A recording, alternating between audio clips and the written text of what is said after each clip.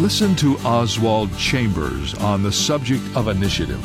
When it comes to taking the initiative against drudgery, we have to take the first step as though there were no God.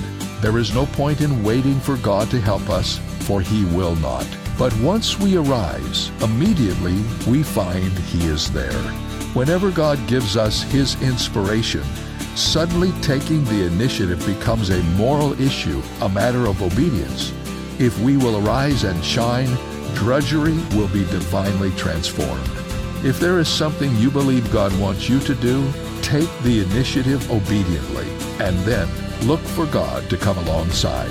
This is David Jeremiah, encouraging you to get on the road to new life. Discover God's enablement on Route 66. Route 66, driving the word home. Log on to Route66Life.com. Start your journey home today.